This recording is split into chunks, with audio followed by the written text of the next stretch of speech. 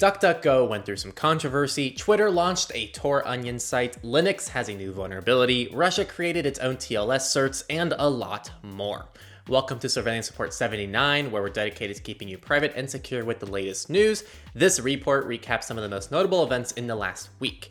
I'm Henry from TechLore. Nathan isn't here, he's never here, and he sucks, so make sure to leave a message at the tone. He will not check it, because he's never here. We will be back together next week, pretty much as normal, so things should be back to normal very shortly. Thanks for working with us. Our promo spot this week, again, we wanted to outline that Surveillance Report, all these videos are moving over to their new channel momentarily. The new YouTube channel is already live, so get subscribed right away, because starting in just a couple weeks, you won't see these videos on this channel anymore, so make sure to go over there. PeerTube and Odysee will be coming soon. Odysee does have some requirements we need to hit first, so people on Odysee, I encourage you to use any front ends for YouTube that you enjoy, or just join the PeerTube once we get that established. Also, I know some people are like, oh, there's money issues or something like that. It's like, Nathan outlined all the good reasons for it. We have very legitimate reasons. We have a big separation in SR-only viewers versus our normal viewers. We want to be able to have more upload slots on the TechLore channel. It makes things easier for us logistically in the background, because now we can just have a single Patreon and a single revenue source that we can easily split 50-50. So it just makes everything a little bit easier for you guys, for us, so there's really no reason for us not to do it. And we are taking a short-term hit by doing this. I think it's very important to mention that. Like, TechLore will be losing one of its weekly sources of content, so make sure you're subscribed over on Surveillance Report, because we're taking a short-term hit from this, and the more people we get over there, the better it'll be for everyone. So definitely make sure to subscribe, because that's going to be where everything starts happening soon. Let's go ahead and start with the highlight story. DuckDuckGo. So this is kind of a lot to unpack here. We're going to start with just the story, and then we'll kind of dive into it a little bit more. So the DuckDuckGo CEO sent out a tweet that they, quote, at DuckDuckGo are rolling out search updates that downrank sites associated with Russian disinformation. This is a response to the current Ukraine-Russian situation. This had an immediate backlash because some people are now saying DuckDuckGo is no longer unbiased and that this is direct censorship of search results.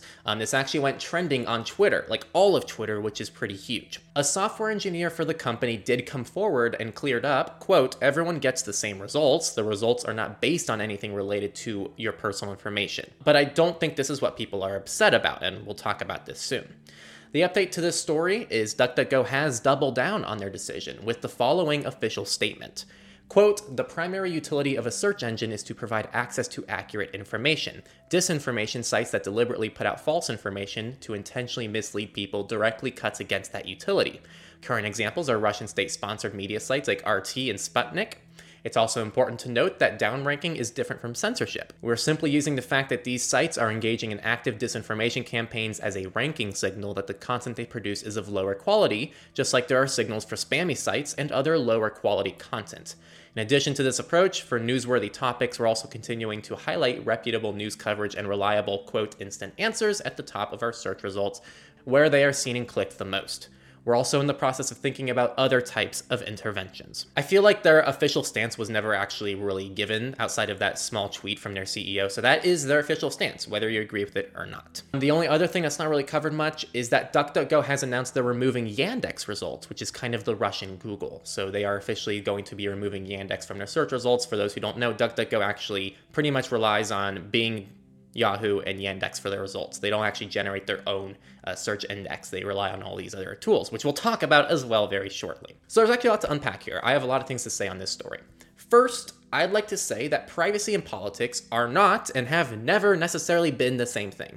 I think Brave and Mozilla are great examples of companies that you can disagree with their politics on, but their politics do not necessarily reflect their privacy and security practices. I'm not saying it never does, but generally speaking, those are not inherently the same thing. So that's just something I want to outline. For the record, I think it's 100% valid for people to pick and choose what services they use, just as I think it is valid for these companies to have their own political leanings. So you can choose a service based on their political tendencies. Now, where I think things get interesting is freedom of speech and choice go both ways. So that's kind of my next point. Nothing about this story makes DuckDuckGo any less private or secure, but it does mean that for some users who are against any kind of content filtering, no matter the reason, you may be unhappy with this decision, which again, I think is very valid.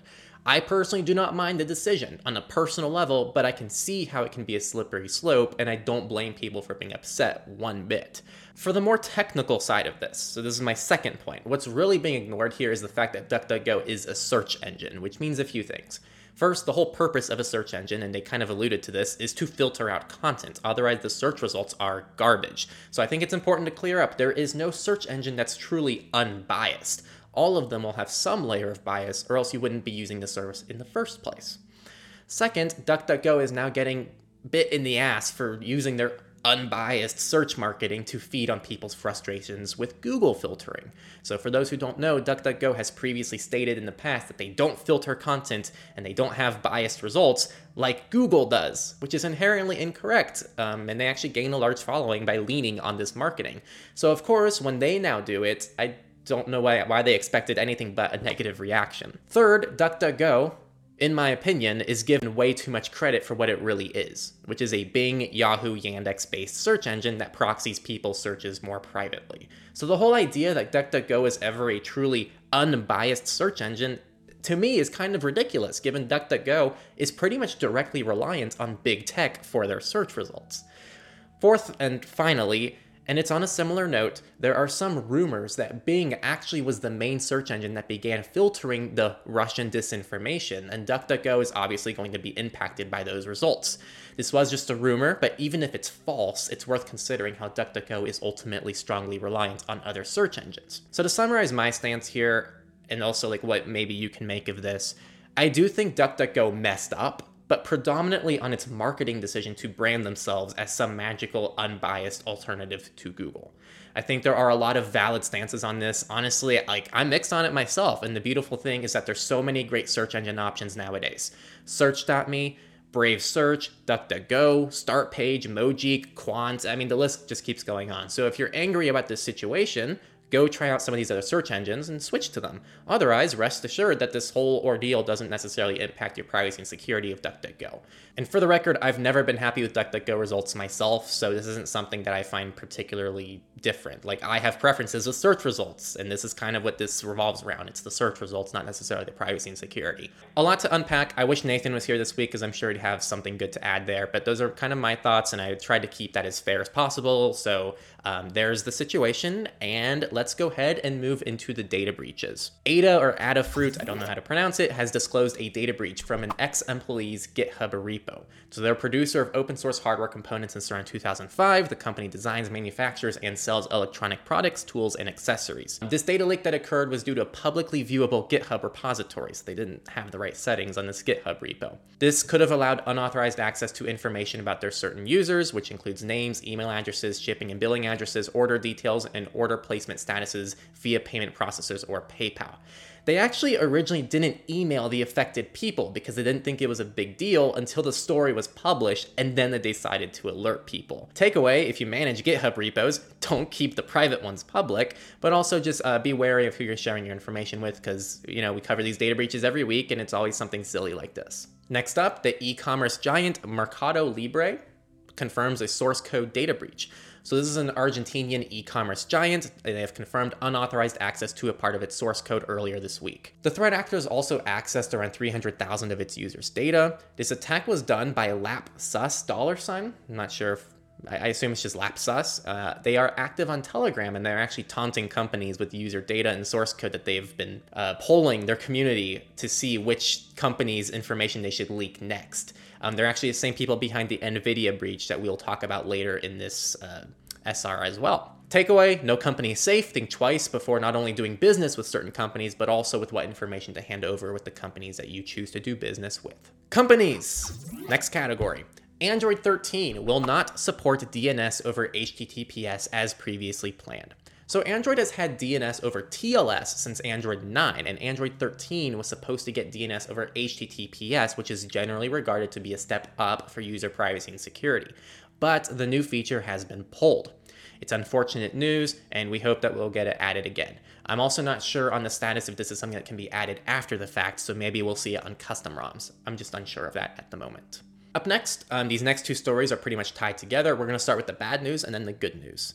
Bad news. Major stadiums and venues are adopting facial recognition payments. So one of the world's largest entertainment producers, ASM Global, is embracing facial verification payments at some of its venues. This rollout is part of a partnership between ASM and a provider called Pop ID, and the plan is to leverage this facial recognition at locations like stadiums and theaters worldwide. And the idea here is you just walk into a stadium and you don't have to have a phone or payment information. You literally just walk into the stadium. That's it. It's a seamless experience, which for the record, I think is cool. But again, this comes with a lot of consequences with facial recognition. It's just not a very perfect technology yet. Lots of researchers have come forward and they talked about the issues, including racial bias, including many other things, like it's not always accurate. And also there's lots of different legal repercussions. And also, how do you trust these certain companies with the data? There's just a lot of things. It's a very poorly regulated area. It's just not ready, and it's not the kind of thing that we want to see in such public places yet. Now that's the bad news. The good news, the Red Rocks Amphitheater will no longer use Amazon's palm scanning technology. So Amazon announced in September that it was expanding its technology beyond its stores for the first time at Red Rocks and other venues, including sports stadiums. Hundreds of artists, activists, and human rights groups called on them to stop doing this. And you know what? It worked. The CEO said, "I'm not sure what the future of this technology is, but at this point, it doesn't involve our venues." So this is a big win. It doesn't feel like a big win, but it is a big win, and we hope that more people stand against biometric surveillance technology until there's just more data and research and things that we can use to do this in a very safe way. Especially not when it's controlled by one of the most privacy invasive companies in the world, like Amazon. Next story is really quick. Microsoft, March 2022, Patch Tuesday fixes 71 flaws and 3 0 days.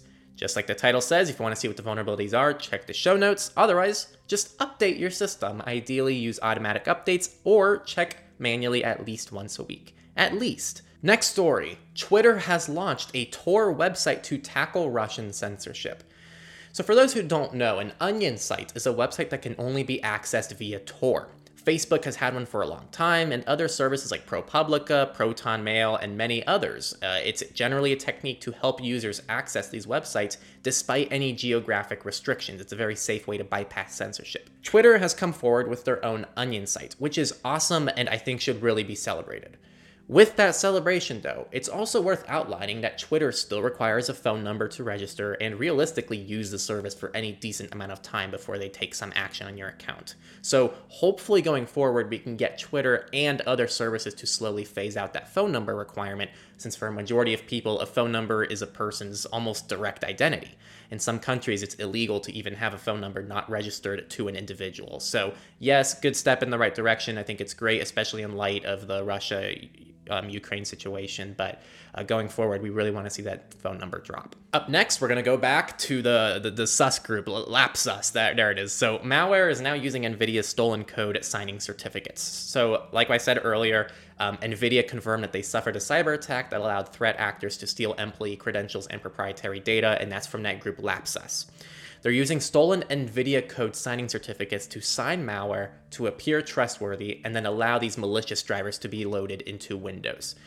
A code signing certificate allows a developer to digitally sign executables and drivers so that Windows and other people can verify that they actually own those files and that what they're installing is trusted and safe from the company. To increase security in Windows, Microsoft also requires these kernel mode drivers to be code signed before the operating system will load them, and this is all done to keep everything as safe as possible. What these attackers are essentially doing is pretending to be NVIDIA to gain these elevated privileges to install malicious things. It's very clever, and kind of an unfortunate thing is we're still waiting for a more formal prevention method. So currently, David Weston, who's the director of OS security at Microsoft, tweeted some policies you can adjust in Windows Defender to prevent this. So check out the show notes if you want to take action and be ahead of the game. Otherwise, I would just sit tight and wait for updates, as it's likely Microsoft will find some way to patch this on their end so that you can just update something, or maybe it'll just be automatic. All right, and final company story. The TV network HBO is being sued for sharing subscriber data with Facebook. So HBO Max subscribers Angel McDaniel and Constance Simon filed a class action lawsuit against HBO on Tuesday, alleging the company had violated their privacy by sharing their information with Facebook. According to documents, the suit asserts that HBO hands over customer lists to Facebook, which the social media company then uses to match customers' viewing habits with their Facebook profiles. It alleges that because HBO didn't ask for subscribers' consent to share this data, it violates the Video Privacy Protection Act, the VPPA, which is a bill that came into law in 1988. The suit further alleges that HBO partnered with Facebook to retarget Facebook ads to its own subscribers. So this is all very scummy and very behind the scenes. We don't actually see that many situations where it comes out that like companies were like directly actually working together to have this kind of privacy invasion happening. So I'm very happy to see this because honestly, screw companies who sell out their customers to other companies, especially Facebook. So let's hope they win this class action lawsuit, and I'm sure there's information on how to join, but I did not see it in the article. All right, now we're going to move over into research, and there's only one article this week, but it's a pretty good one. So attackers have found a way to force Amazon Echoes to hack themselves with self-issued commands. So this is a new working exploit that commandeers Amazon Echo smart speakers and forces them to unlock doors, make phone calls and unauthorized purchases, control furnaces, microwave ovens, and other smart appliances, really anything that an Echo can do. This attack works by using the device's speaker to issue voice commands. So as long as the speech contains the device wake word, which is usually Alexa or Echo, followed by a permissible command, the Echo will carry out its own command. So researchers from Royal Holloway University in London and Italy's University of Catania, have found that when devices require verbal confirmation before executing it, it's trivial to bypass the measure by adding the word yes about 6 seconds after issuing the command. Attackers can also exploit what the researchers call the, quote, FVV, or full voice vulnerability, which allows Echoes to make self-issued commands without temporarily reducing the device volume. Some quick stats: an attacker can control smart lights with a 93% success rate, successfully buy unwanted items on Amazon 100% of the times, and tamper with a linked calendar with 88% success rate. Complex commands that have to be recognized correctly in their entirety to succeed, such as calling a phone number, have an almost optimal success rate, in this case 73%. It's very cool research, and this is really nothing new to frequent listeners of SR. This is just one more vulnerability on the mountain of issues with many of these smart devices. So, as always, we strongly urge holding off on any home IoT devices until the space is more developed and we start seeing more privacy and security precautions being taken, because these things are just terrible. The S in IoT stands for security. And now we're going to move on to politics. So Utah state senators have passed a new consumer privacy bill governing how citizens' data is processed and held. Sounds great. However, the EFF has come forward asking the governor to veto this bill and put an end to it since it's not strong enough. In fact, the EFF was against a similar Virginia bill not too long ago, and they claim even the Virginia bill is stronger than this one. Pretty much, the EFF is trying to prevent a situation where every state gets superficial, weak privacy laws to the point where people think everything is fine. It's kind of just privacy washing. They're trying to make it seem like they're doing something good for privacy when really it's just putting things in place to help enable malicious behavior. And so this is a very common tactic in politics in general. It's not specific to the privacy and security world, and it's good to see people like the EFF taking a stance against this. Over in Georgia, the Georgia Senate has passed a bill seeking to regulate social media.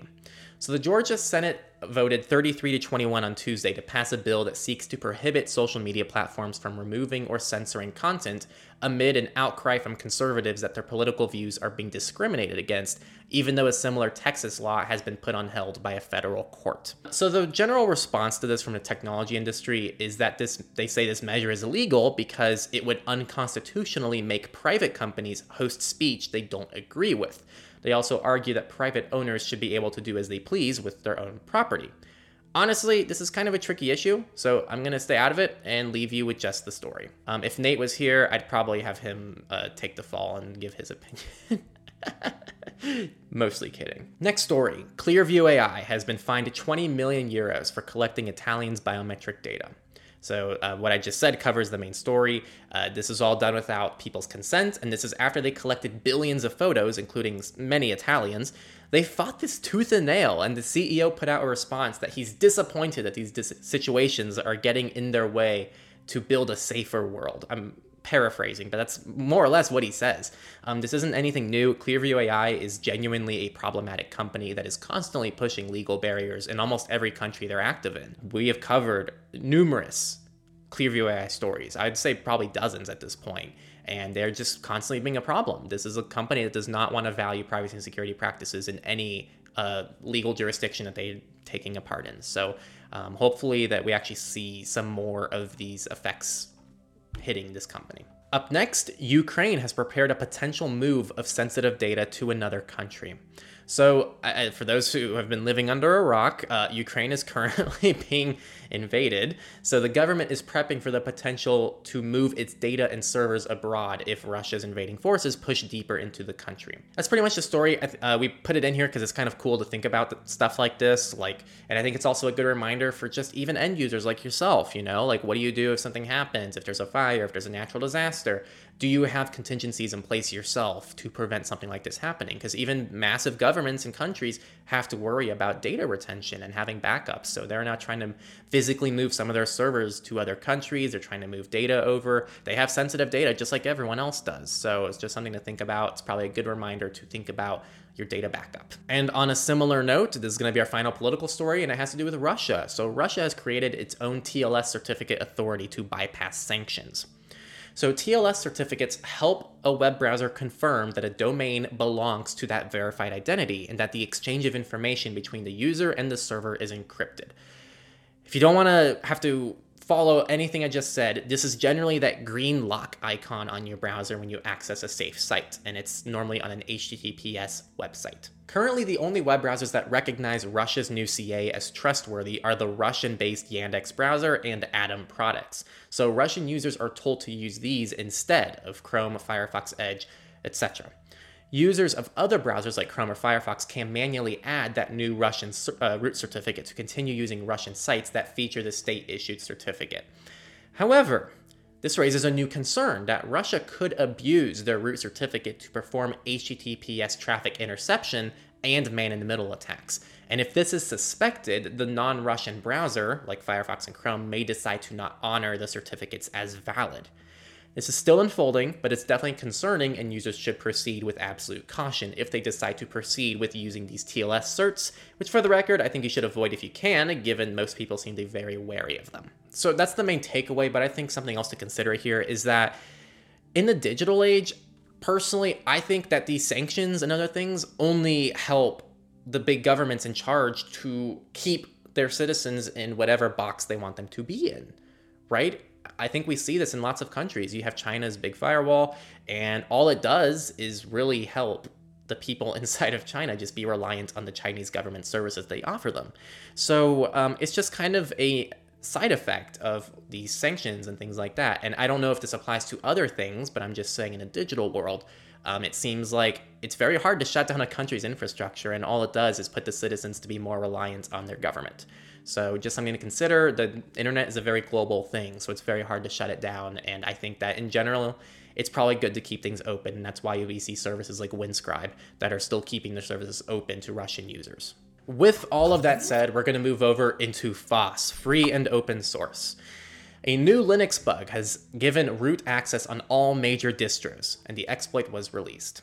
So a new Linux vulnerability known as Dirty Pipe allows local users to gain root privileges through publicly accessible exploits. Security researcher Max Kellerman responsibly disclosed this vulnerability and stated that it affects Linux kernel 5.8 and later, even on Android devices.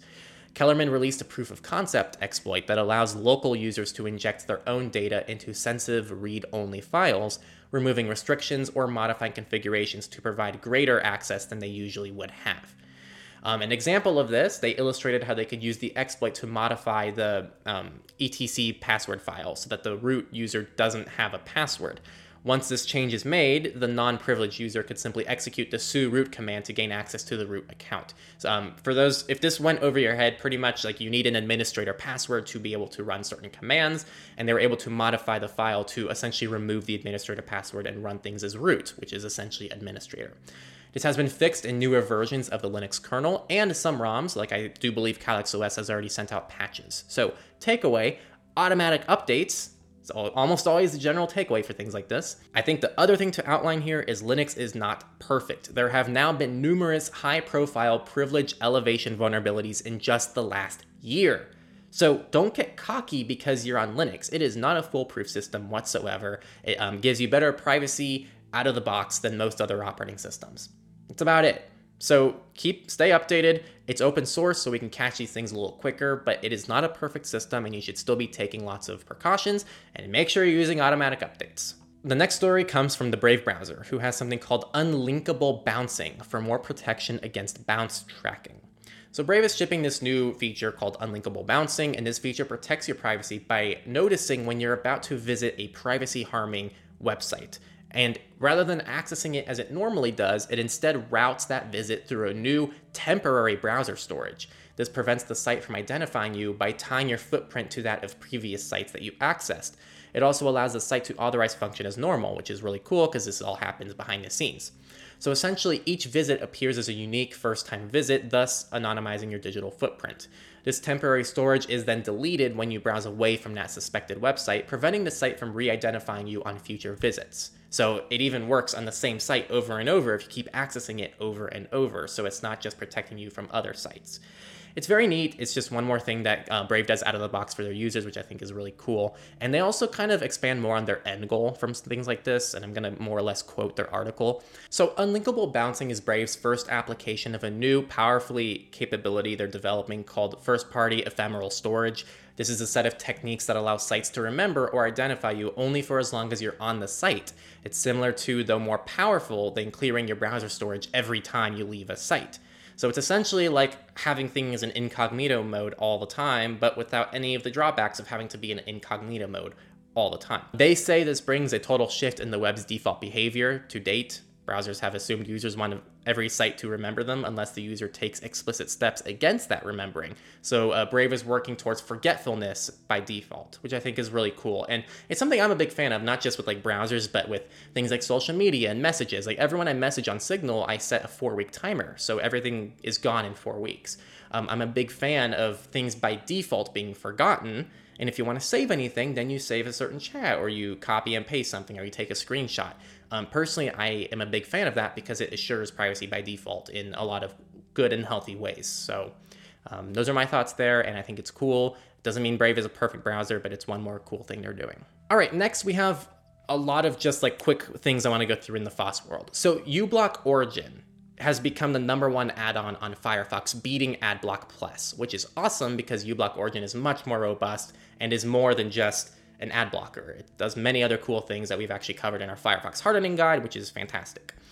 Tutanota now supports UTF on desktop clients, and they're hoping to get support on mobile. Mozilla Firefox 97.0.2 fixes 2 actively exploited zero-day bugs, which you shouldn't even care about because you should have automatic updates enabled, right? Tails 4.28 is out. HTTPS only mode in Firefox Focus for Android has been released, so make sure to enable that if you're using Firefox Focus on Android. And finally, WireGuard Multi-Hop is now available inside of the Mullvad VPN application.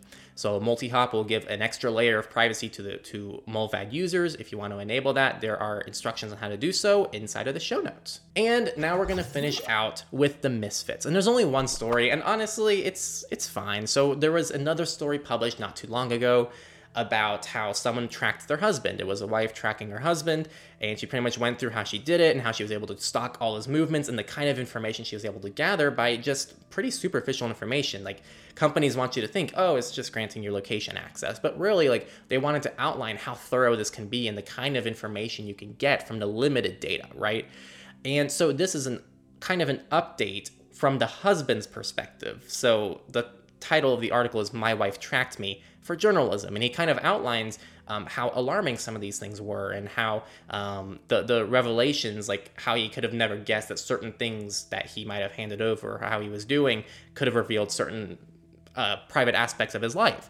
So I think it's a really fun read if you want to kind of see the real world implications of privacy invasion and stalking and all that kind of fun stuff. I didn't want to get too far into the story because it's pretty loaded, but I think it's a really cool story and it deserves a spot in the Misfits, so definitely go check it out. And that was all of our news for this report. So DuckDuckGo went through some controversy that we covered. Twitter has launched a Tor Onion site. Linux has a new vulnerability. Russia created its own TLS certs, and there was a lot more stuff.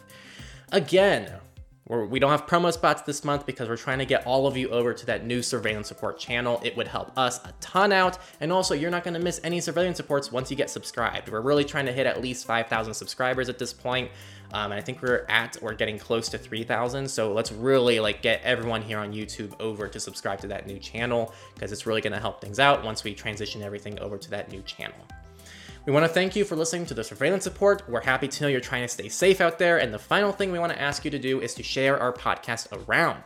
It is mostly spread through word of mouth, and also it's spread through how well these videos perform. So again, subscribe to the new channel so you can help us start with a bang.